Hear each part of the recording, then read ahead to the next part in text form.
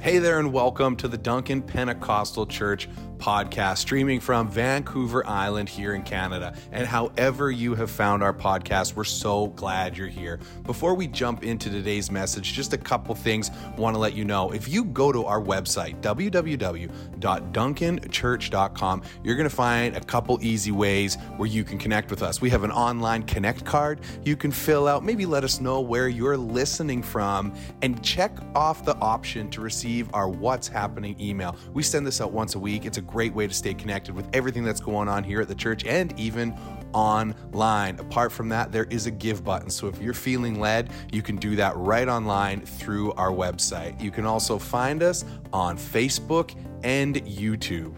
We are so glad you're tuning in, and we are believing that God's going to do something special in you through today's message. Enjoy.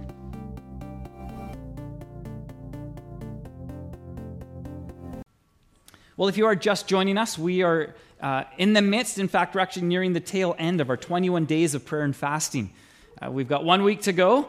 It's interesting. I think it was Saturday was the first day that I was like, I really just want to watch some TV and eat candy.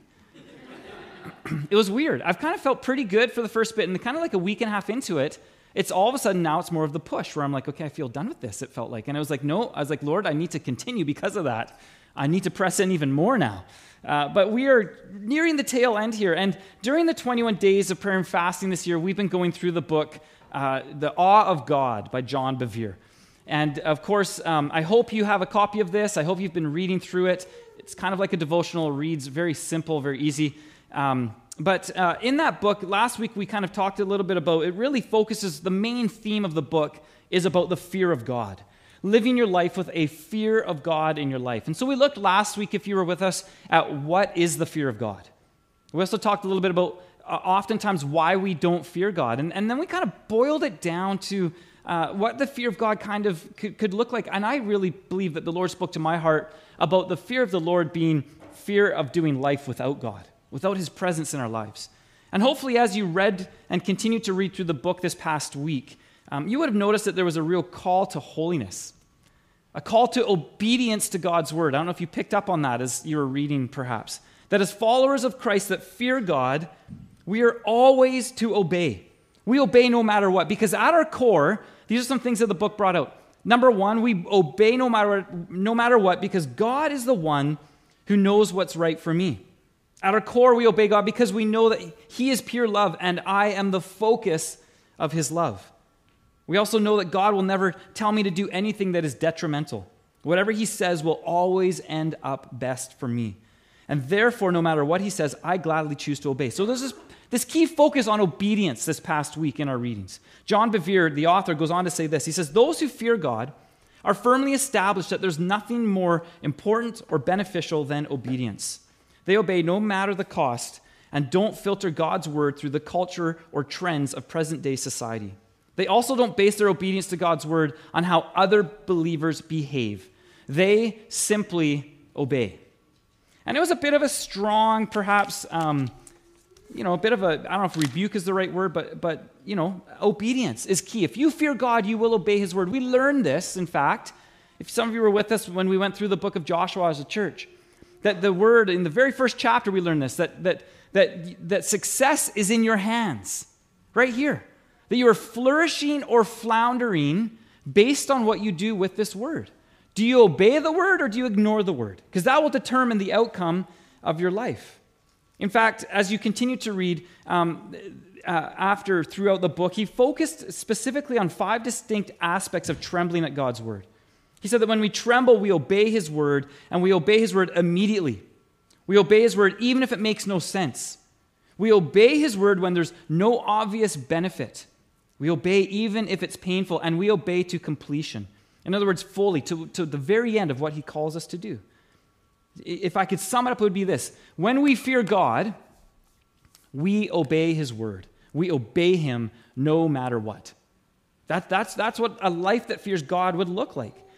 One of the key areas of obedience that John Bevere sort of briefly touches on in the book is that of forgiveness.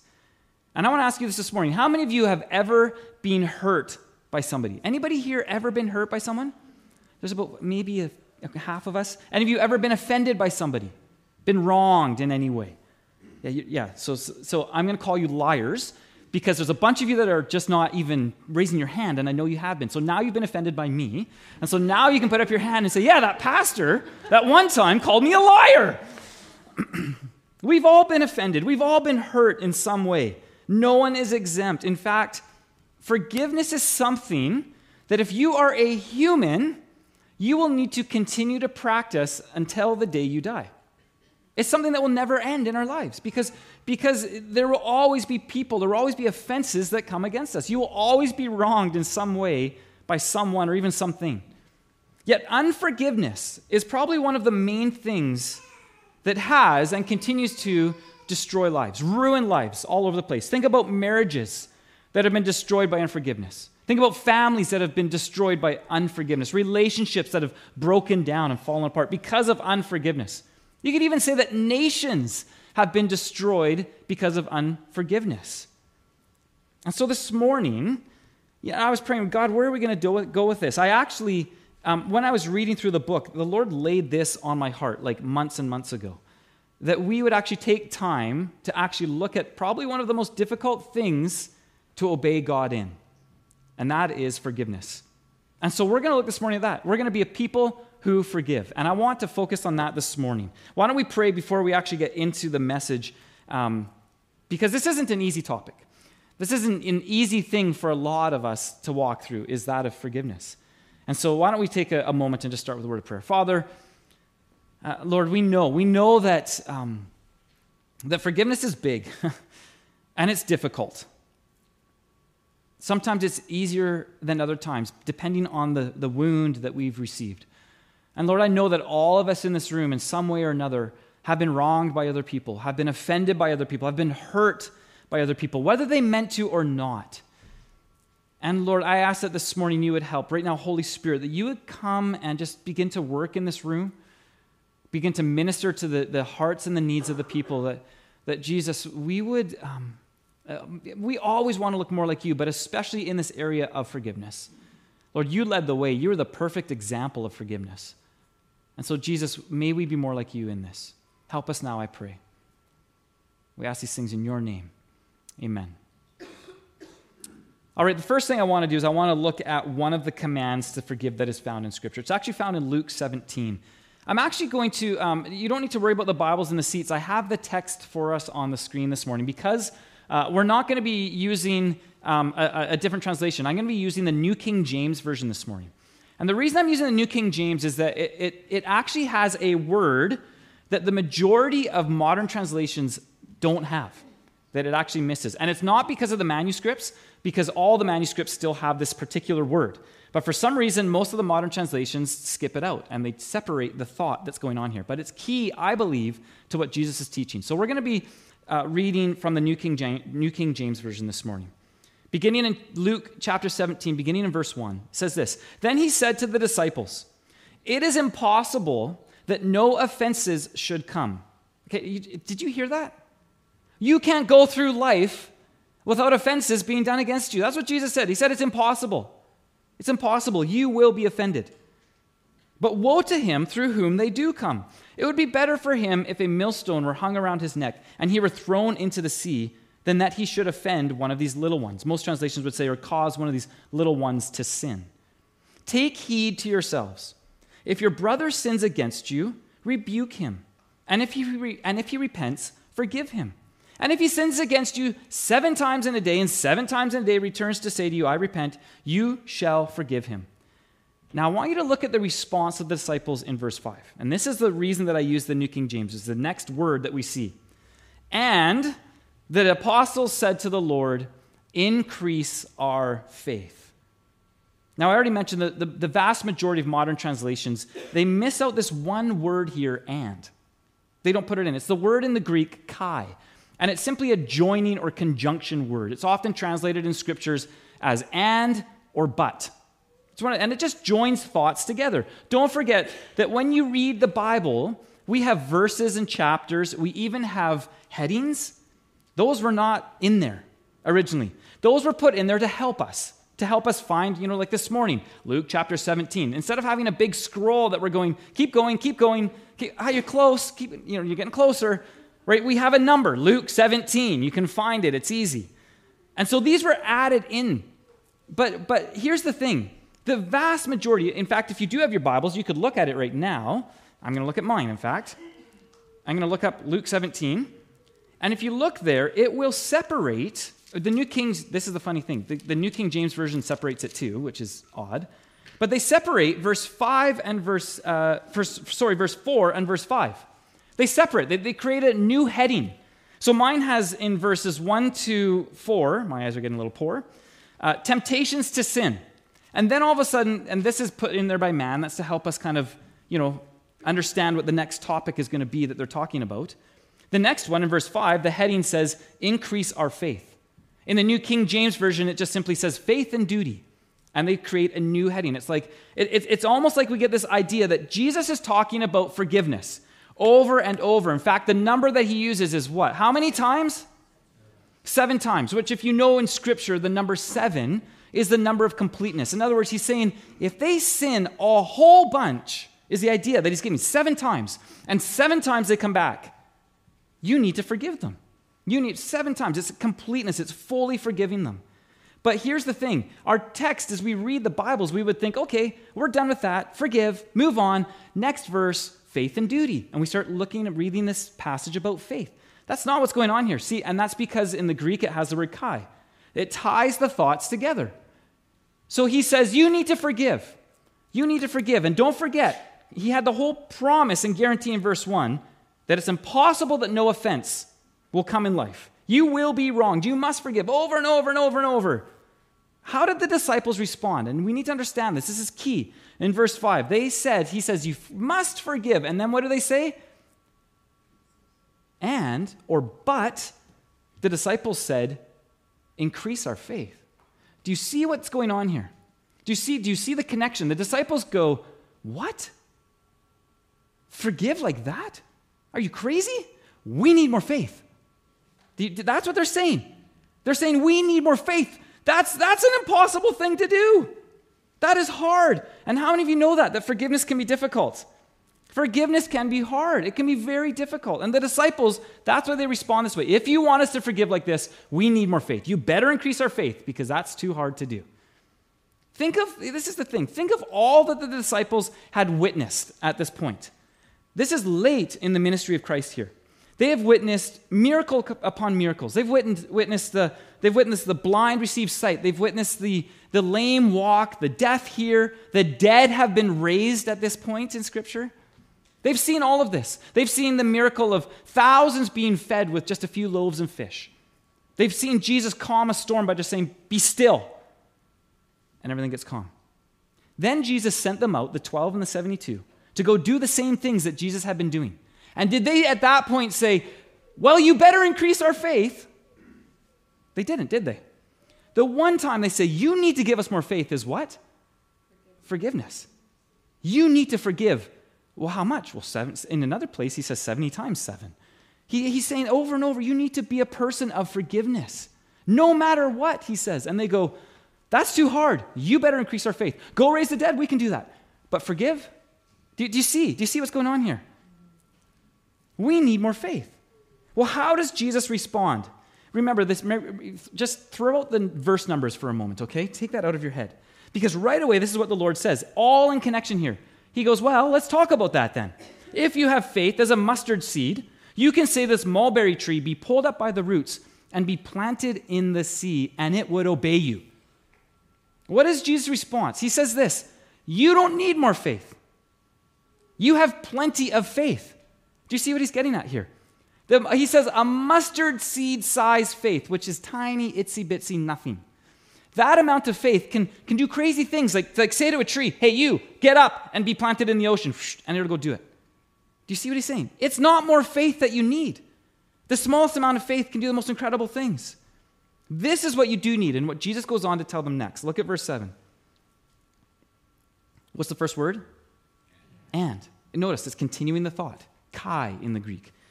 And which of you, Having a servant plowing or tending sheep will say to him when he has come in from the field, 'Come at once and sit down to eat.' Would he do that?" What's the answer? No, it's your servant. Okay, your servant's been working. He comes in and he's like, "Hey, well, you know what? Take a break, get some food, have a rest." He's like, "No, you wouldn't do that." What would you do?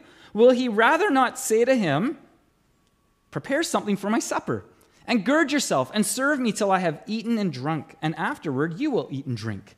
Does he thank that servant because he did the things that were commanded him? I think not. Do you see what he's getting at here? Would he thank this? No, he says what? He says that's the servant's job. That's their duty. That's what they're required to do. Notice verse 10. Look what he says next. "So likewise you, when you have done all those things which you are commanded," such as the command to forgive, right? It's all in the same thought. "You will say this, 'We are unprofitable servants,'" or most translations say unworthy servants. "We have done what was our duty to do." Do you see what Jesus is saying here? The point of the parable was that the servant just did what they were told to do.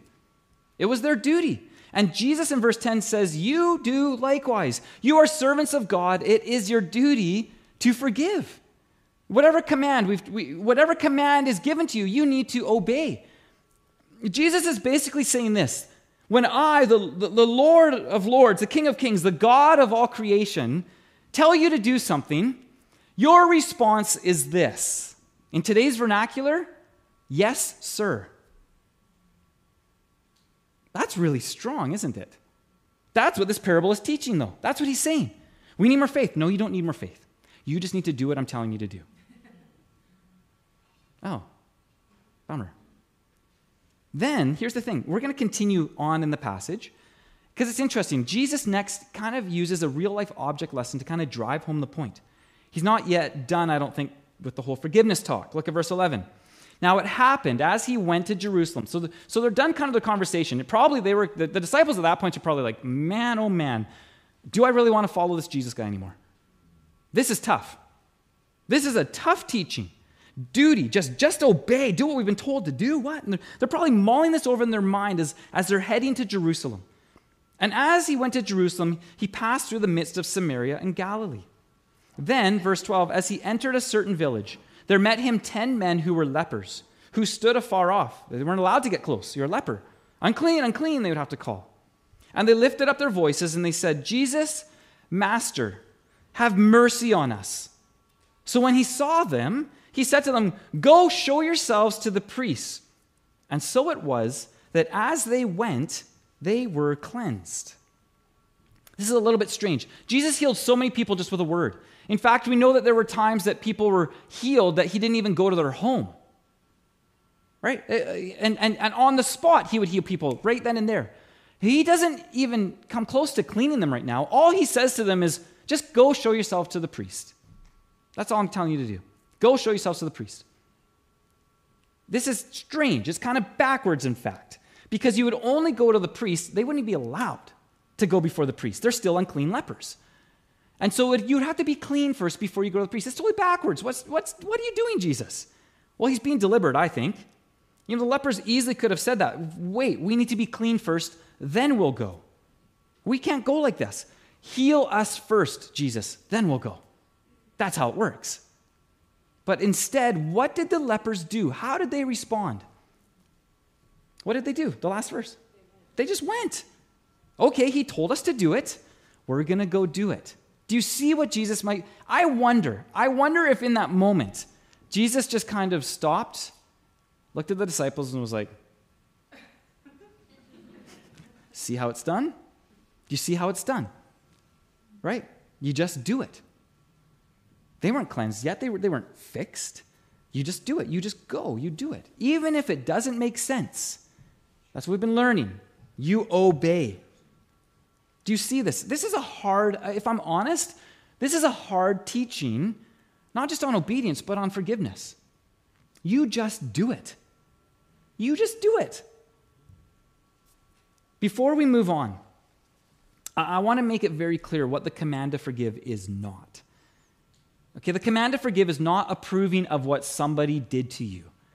Okay? Often we respond when somebody says, I'm sorry, will you forgive me? What do we often say? It's okay. It's a poor response. You know why it's a poor response? Because most of the time it wasn't okay what they did to you, right? It's not okay. A much better response would be, I forgive you. I forgive you. It's not that it was okay, it's I forgive you. The command to forgive is also not pretending that an offense hasn't taken place. It's not hiding how you really feel and the wounding and the hurt that you're experiencing. That's not what the command to forgive is. It's not making an excuse for another person's bad behavior either. If what they did was wrong, it was wrong. Right? We're not excusing their bad behavior. The command to forgive is also, I would say, not restoring a relationship when it's not safe to do so. There are times when actually we have to forgive, but we should not, in wisdom, go near that person again, perhaps.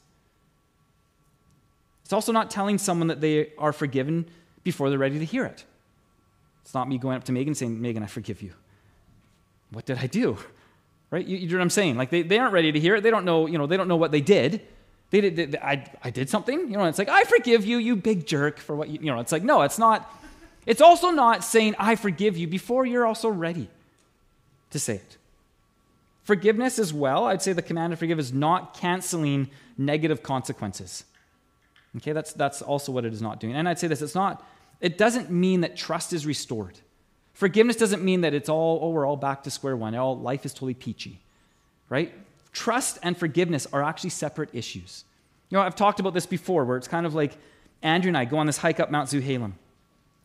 And while we have a beautiful picnic up there, and on the way down, we're walking on this real steep part, and I can't help it, but I get tempted to just watch her fly down the hill. And so I put out my leg and I push her, and Andrea falls and tumbles down the hill and gets all bruised and broken, and she's like, what are you doing? And I'm like, yeah, I don't know, but it was kind of fun, and I got this weird, crazy thought. And then she recovers and she gets better, and I say to her, you know what, Andrea, I don't know what came over me that time. Can we go do this again? That's not like me. Can we do another picnic on Mount Zuhalem? I've got candles, I've got everything ready for it, and can we do it again? And she's like, well, okay, that's true. It wasn't really like Peter. And so we go up again to Mount Zuhalem. We have this beautiful picnic together. And then on the way down, I don't know why, but I get the crazy temptation again. And as we're walking on this real steep section, I just kind of put my foot out again and, let's see what happens. And I push her and she goes down and again breaks her arm this time or something. Does Andrea have to forgive me? Does Andrea have to forgive me? Yes, she does. Now, so over time, she recovers. And I say to her, thank you for your forgiveness. Again, I don't know what came over me. Can we go one more time? Can I redeem this? Can I fix what I did wrong? Should she go with me another time up Mount Zuhalem for a picnic? No. Good. You guys got it. Okay. Does she have to forgive me, though? Yes. Does she have to go with me up Mount Zuhalem? No. There we go. Do you see, trust and forgiveness are very different things. Trust and forgiveness are very different things. And so we're not saying that the command to forgive means that you just jump right back in with that person and it's all better and we're going to do the things that we did before. So we must forgive. There is no option here. It's a must. It's a command of Scripture. And so I want to look secondly now at why forgiveness is so important. Why is Jesus so, I don't know what other word to use, but intense perhaps about it? It's pretty intense what he says. Why does he say just do it? You just do it. You forgive as though it's your duty, as though you are a servant. Why? Well, the first reason that forgiveness is so important is because if we don't forgive, it means that God can't forgive us. That's huge. So many scriptures that Jesus teaches about with this, over and over. Even with the Lord's Prayer, he ties that on at the end. He says this fact that if you don't forgive others, God can't forgive you. This is why you must be a person of forgiveness. You reap what you sow. And if you sow mercy, you will reap mercy. If you sow judgment, you're going to reap judgment. And so I would say this, do yourself a favor and forgive. It will be very good for you. It's a very serious thing. Leave the judgment, leave the vengeance, leave the retribution to God. He's way better at it than you are, by the way. Don't get in the way of what he wants to do. Just leave it to him. Let him handle it. Hebrews, the author of Hebrews in chapter 12, verse 15, he warns us. He says, watch out that no poisonous root of bitterness grows up to trouble you, corrupting many. Watch out, he says, because you reap what you sow. And when you sow unforgiveness, you're planting unforgiveness. You're planting oftentimes bitterness towards that person. What took place? And what's going to happen is you're going to grow something. Here he talks about you're going to grow the poisonous root of bitterness. And what will you reap from that? You will reap bitterness. He says here, it's going to trouble you and it's going to corrupt many. It's going to ruin lives, your life and others. So he says you need to be a person of forgiveness. God can't forgive you if you don't forgive others. In fact, the second reason that forgiveness is so important is simply because God knows what is best for us. You know, as mentioned earlier, that to fear God means that we obey no matter what. And though we might not get it, forgiveness will always be better for us. Always. You need to know that. You know, there's actual health studies that have linked unforgiveness to serious illness in people.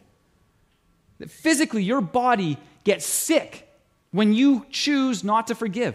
There are actual studies, non-Christian scientific studies that have shown this fact. Unforgiveness will make you ill. In the book of Matthew, the Gospel of Matthew, Jesus tells the parable of the unforgiving servant. It's a servant who owes millions and millions and millions of dollars to the king. And the king one day says, hey, you got to pay up. And he's like, uh-oh, I'm in trouble. He goes to the king. He's like, I can't. He begins to beg and plead because the king says, well, you owe me this millions and millions and millions of dollars. I can't pay it. He says, well, fine. I'm gonna take all that you have and yourself and your wife and your kids, and I'm going to sell them until you've paid off the debt. And the man just pleads for his life, begs. And we're told in the parable that the king has pity on this man, on this servant. The king has pity, and he finally says, okay, I will forgive you the debt. I'll forgive you the debt. Oh, thank you. And the servant leaves the king's presence. But if you know the parable, he goes and he finds somebody else on the street who owes him like $100. After he's been forgiven millions and millions and millions of dollars, he grabs this man by the throat, seizes him, and he says, you pay up, or I'm going to have you thrown in prison. He owes him $100. Well, the king hears about it. Listen to what happens to the man. Look at Matthew 18, verse 32 to 35. It says this, then the king called in the man he had forgiven and said, you evil servant, I forgave you that tremendous debt because you pleaded with me. Shouldn't you have mercy on your fellow servant just as I had mercy on you? Then the angry king sent the man to prison to be, what does it say? Tortured until he had paid his entire debt. Now look at this last verse. I hadn't really noticed this until this last week. That's what my heavenly Father will do to you if you refuse to forgive your brothers and sisters from your heart. What on earth did I just read? That's crazy. That's seriously crazy. I don't know how else to put it. But do you know what Jesus is saying? He's saying, you know what? There's many people, Christians and non-Christians, that are being tortured in a prison of unforgiveness. That's the reality. When we don't forgive, you know what we do? We lock ourselves into a prison to be tortured. That's what Jesus says. It's here, and here's the funny thing. We think we are not going to forgive because of what they did to us. I'm not going to forgive that person. And so we lock them away, we think. It does nothing to them. All it does is it locks you away into a prison to be tortured. And I don't know if you're here this morning and maybe you're tortured by hateful thoughts toward another person that just keep rolling around in your head. And you're tortured by it. That's what Jesus is talking about here. Why don't, again, you do yourself a favor and forgive and be set free of that prison? You know, there's that quote, famous quote, unforgiveness is like drinking poison and then waiting for the other person to die. That is so true. That is what unforgiveness is. Because here's the thing, forgiveness is not about freeing the other person. Do you know what forgiveness is about? It's about freeing you. It's about freeing you. Because as the parable says, think of the king as God, of course. Has he forgiven you of much? Uh-huh. If we equate it to the parable, it's like millions and millions and millions of dollars. Compared to what somebody else would do to us, God has forgiven us of so much more. So much more. Therefore, forgiven people should be forgiving people.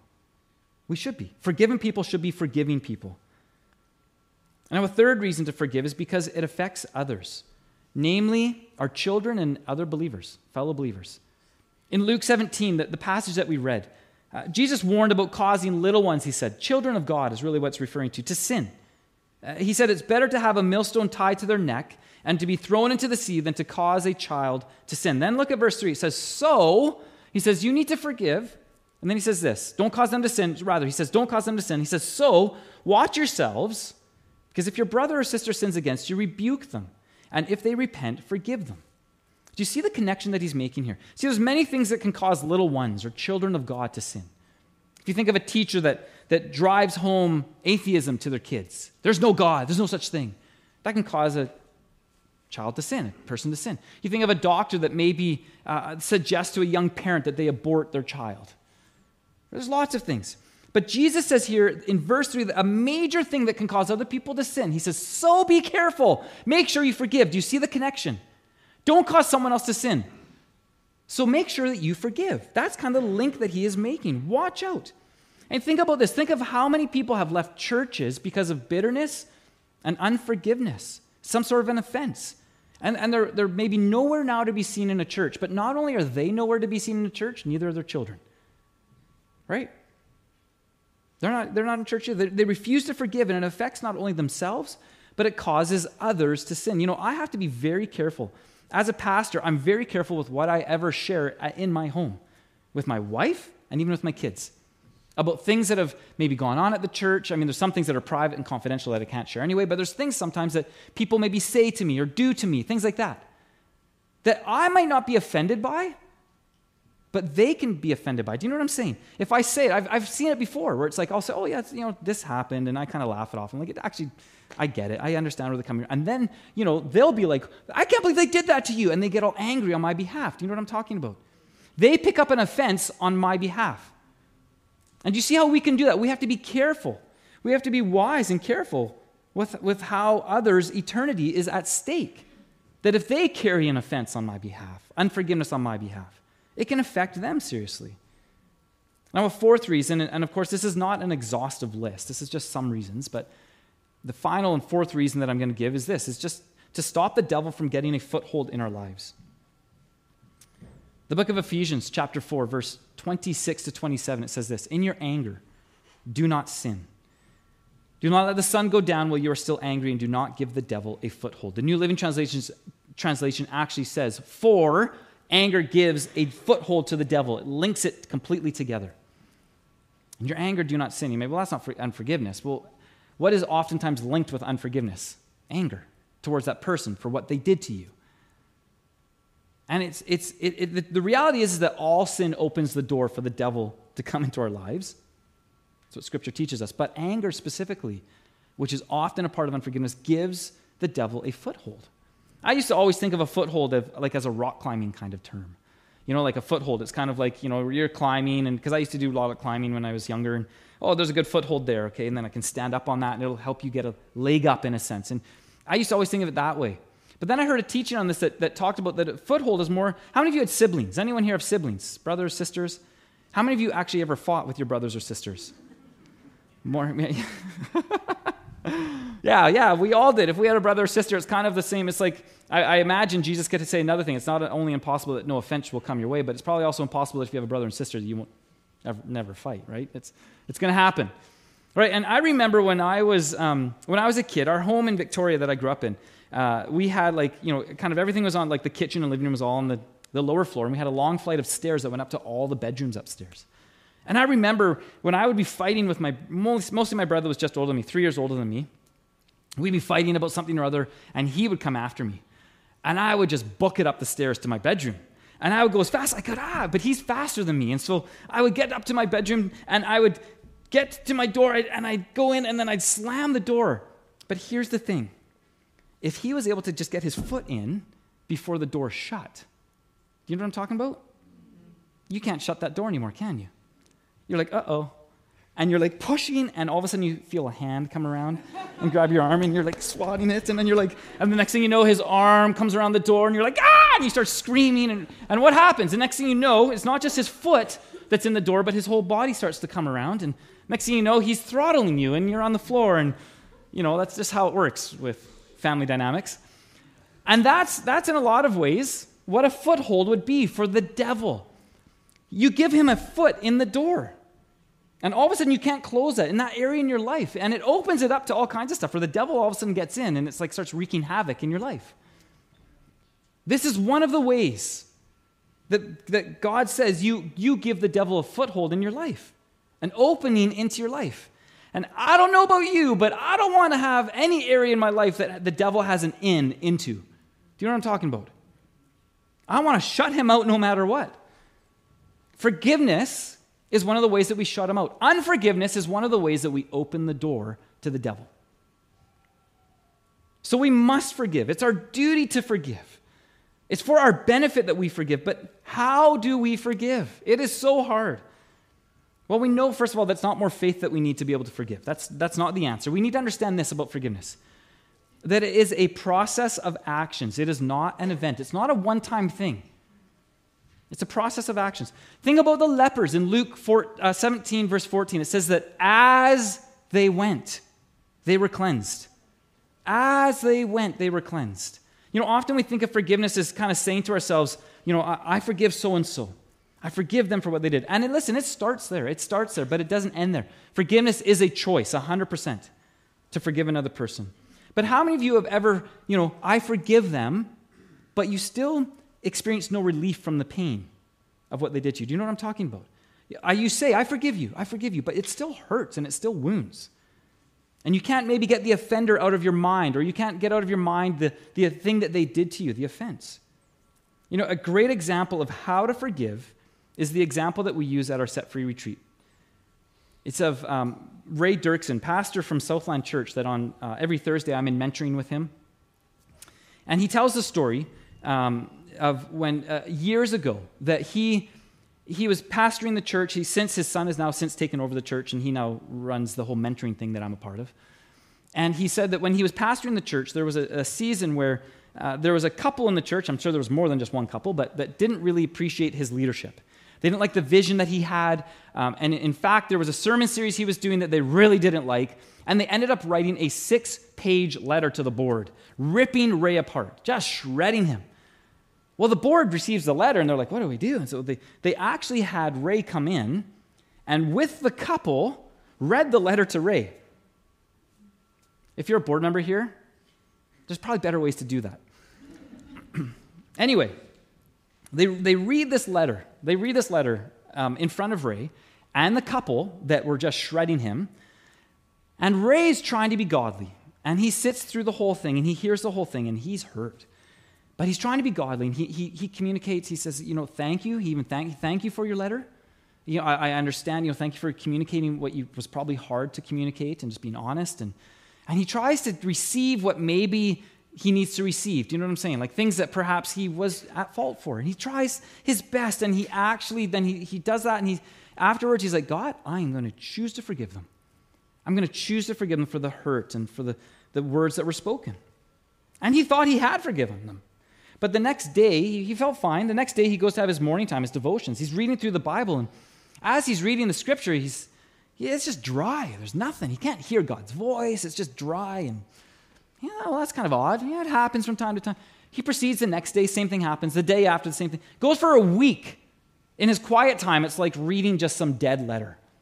And he's like, what is going on? In fact, every time he went to pray, he said that instead of hearing from God, he heard the voice of the people, the couple, in his head. He's like, get away. Okay. And he said he couldn't get away from it. And he finally's like, after a week of this, he just cries out, he says, God, what is going on? Where are you? And he felt like God right away said to him, Ray, you're offended. And Ray responds back, no, I'm not. I'm not offended. He has a little argument with God. You know how it goes. God impresses again on his heart, yes, Ray, you're offended. No, I'm not. I forgave them. I said I forgive them. And he's like, Ray, check your heart. And so he said he began to inquire within his heart, Lord, is there an offense? And he said that as he just quieted himself, right away he felt pain and hurt. And he was like, and there's offense. There's unforgiveness right now. And he felt it. And so what did he do? He's like, that letter, I get it. It was harsh. It was unkind. It was unjust even. And so what did he do? Is he started by confessing his sin of unforgiveness. It's a sin to not forgive because it's a command that we do forgive. So when we don't forgive, we are actually sinning. And so he started with that. Lord, I confess that I have sinned with this unforgiveness. And then he said, Lord, what do I do? What am I to do here? I don't know how to forgive them. What can I do? And he just waited on God. And he said he felt like the Lord laid on his heart 3 things to do. The first thing was this: pray for them. Number 1, pray for them. He said, put them at the top of your prayer list. You pray for that couple every day. You pray for them things that you would want prayed over you. Okay. The second thing he felt God lay on his heart was God say, do something nice for them each week. When you see them at church, do something nice. Shake their hand. Give them a hug. Do something nice for them each week. Okay. And then he waited and he felt like God said one more thing. And he said, say something nice to them each week. What am I supposed to say? Ray, you'll figure something out. That's what he felt like God said. Say something nice, some sort of a blessing. Be kind. And so he did this. It was months that he actually did this, praying for them daily, blessing them as they were at church week after week. They stayed in the church. And he did this for months until finally one day he said in his morning times, he felt like very distinctly the Lord said to him, Ray, you're done. You're done. You can stop. Huh? What? You can stop praying for them. Oh. And he's like, why? And he said, because you've forgiven them. I have. He's like, and he felt like the Lord said, check your heart. And he said that as he thought of this couple in his heart, all he could feel was love. He just loved them and cared for them. Oh, I have. I've forgiven them. You know, it's remarkable that in this whole process too, after the Lord had kind of said, you can stop, shortly after that, the wife of this couple runs into him at church on one Sunday and actually comes up and says, oh, I'm bringing an unsaved friend to church next week. I want to introduce them to you. Please make sure that you, and like, what a change, hey? God just worked this transformation. It was months later that Ray was just reading in his morning time Luke chapter 6. Verse 27 and 28 totally jumped out to him. But I tell you who hear me, love your enemies. Do good to those who hate you. Shake their hand. Give them a hug. Bless those who curse you. Say something nice to them. Pray for those who mistreat you. Pray what you would want prayed for you. Do you see this? This is exactly what God had impressed on Ray's heart months before to be able to forgive them. You see, it's a process. As the lepers went, they were cleansed. And as you enact forgiveness, you will be healed. It was more than just thinking in the head or saying, I forgive, I forgive. It's so much more than that. Because just as love is an action, you know this, love is an action, love is a verb. The great philosophers DC Talk taught us that one. Love is a verb, right? Love is a verb. Think of it. God so loved that he said, I love you. No, what does that verse say? God so loved the world that he gave his only son, that whoever believes in him would not perish but have eternal life. For God did not send his son into the world to condemn the world, but to save the world through him. Do you see how God enacted his love? He just didn't think in his heart, I love you. No, he demonstrated his love by giving his son so that we could be forgiven. In the same way, forgiveness is an action. You know, the disciples' question about forgiveness, I believe it was totally legitimate. I think we would be in the same boat. What? Are you serious? I mean, it might have shocked you this morning as you heard that passage read. Because forgiveness is difficult. It is not easy, but God will help. And like the lepers, forgiveness happens as we go, as we do something kind, as we say something kind, as we pray for them. As you go, your feelings will slowly align with your actions of forgiveness. Just a couple final thoughts this morning. I want to first of all say this. The 3 steps, pray for them, do something nice, say something nice. Luke 6, 26 to 27, is that what it was? 27 to 28. It may not always be appropriate. Okay, so let me just say that. Like if it was some sort of abuse, sexual or physical or emotional abuse, it probably is wise that you actually don't go near that person again. Do you know what I'm saying? You can definitely pray for them, but it might be wise not to go near them. And so when I say do something nice, say something nice, you need to ask the Holy Spirit to lead you. Say, Lord, show me, what can I do then? Is there something, is there anything that I can do here to enact this forgiveness? Because sometimes it is wise to just stay away. Listen for his guidance. Maybe as well, maybe the offender or the perpetrator, maybe they're deceased. Maybe they're not even around anymore. You have no contact with, they're not even, I don't know. I don't know how the Holy Spirit will lead you. In that way, you can maybe pray for their family. Maybe you could go to their graveside and just pray. Maybe you could write a letter of forgiveness, of blessing over them and the generations after them. And mail it, obviously not to their family, but maybe mail it to the North Pole. I don't know. But all I'm saying is that listen for what the Holy Spirit would lead you to do, because it's not always the case that you can do all three things. And finally, I'll just say this just as we close. You might be wondering, well, do I have to forgive if the person didn't say sorry? Well, Jesus did say in Luke 6:27 to love your enemies. How many of you have enemies that tend to ask for forgiveness every time they do something? Remember this. Forgiveness is more about releasing you than it is about releasing them. And here's the thing. When we choose to forgive, think about this. When we choose to forgive, when we refuse to carry an offense in our life, there's nothing that the devil can do to us. There's nothing that can be over us. We're free. We're free. We're going to close just with some prayer now, and the worship team's going to come. And I believe Jesus wants to set all of us free today. And so who is it this morning that the Lord, let you stand there, is calling you to forgive right now? Who is God calling you to forgive? You probably don't have to think long and hard about that one. It's probably pretty clear and obvious. Right away, you probably think, well, this is who I need to extend forgiveness towards. Sometimes, maybe often, it's actually people that are the very closest to us. I want us just to pray this morning, if we can, and just open ourselves up to the Lord and to the Holy Spirit ministering to us today. And so if we can just close our eyes and just start by just saying, Lord, Holy Spirit, we invite you to just reveal and to show who I need to forgive today. Who is it, Lord?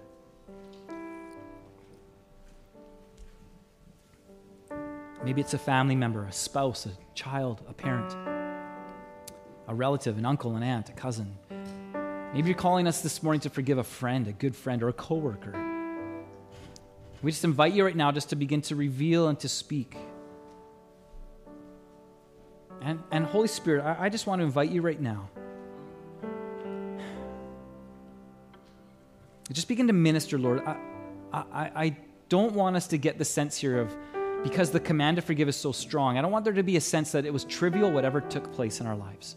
And so I pray that first of all, you would start with bringing healing. Lord, helping with the wound that has been caused, the hurt and the damage that perhaps years have caused in the lives of these people potentially this morning. Lord, you don't minimize the pain. In fact, you came and you took on pain so that we don't have to suffer the same way that you did.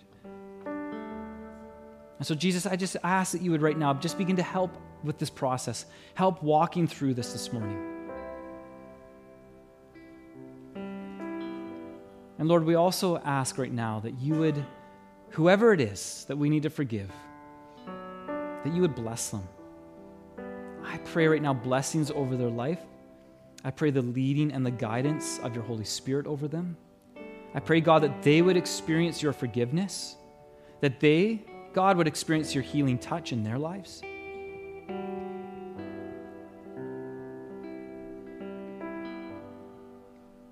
And I ask, God, that you would just help, because this is tough. This is tough.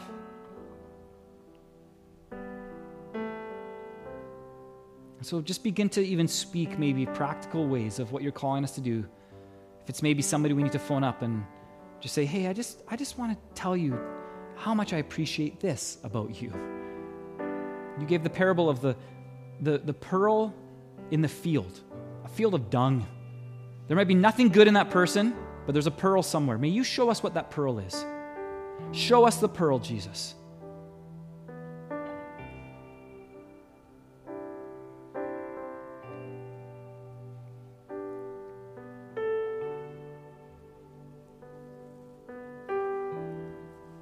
We're going to close with the song Waymaker. And you might just feel like it's impossible to forgive this person, this parent, this friend, this family member, coworker. Well, Jesus can make a way. He can help you with this process. why don't we stand? We actually have as well a couple prayer team people just to be available. There's going to be over here on the side. If you need prayer this morning, maybe it's related to forgiveness, maybe it's not, but if you would like prayer, we want to be available to stand with you, to pray with you, to encourage you, just to invite the Holy Spirit to work and to minister in your life. And so there's just some prayer people will be available over here on the side. We'd love to meet with you. Why don't we stand together as we just close with this song this morning?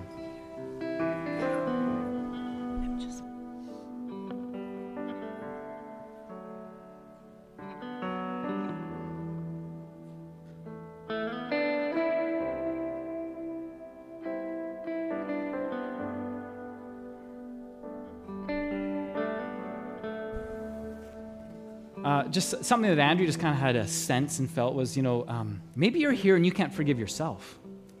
You're so full of shame, maybe.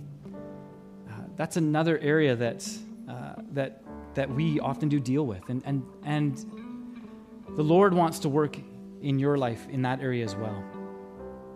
And so I'd ask again that the Holy Spirit, you'd be open and just saying, Lord, how can I allow your forgiveness to really overtake and come into my life? And so if you need prayer, again, we're available over here on the side. We'd love to meet with you if you would like prayer this morning as we sing together, Waymaker.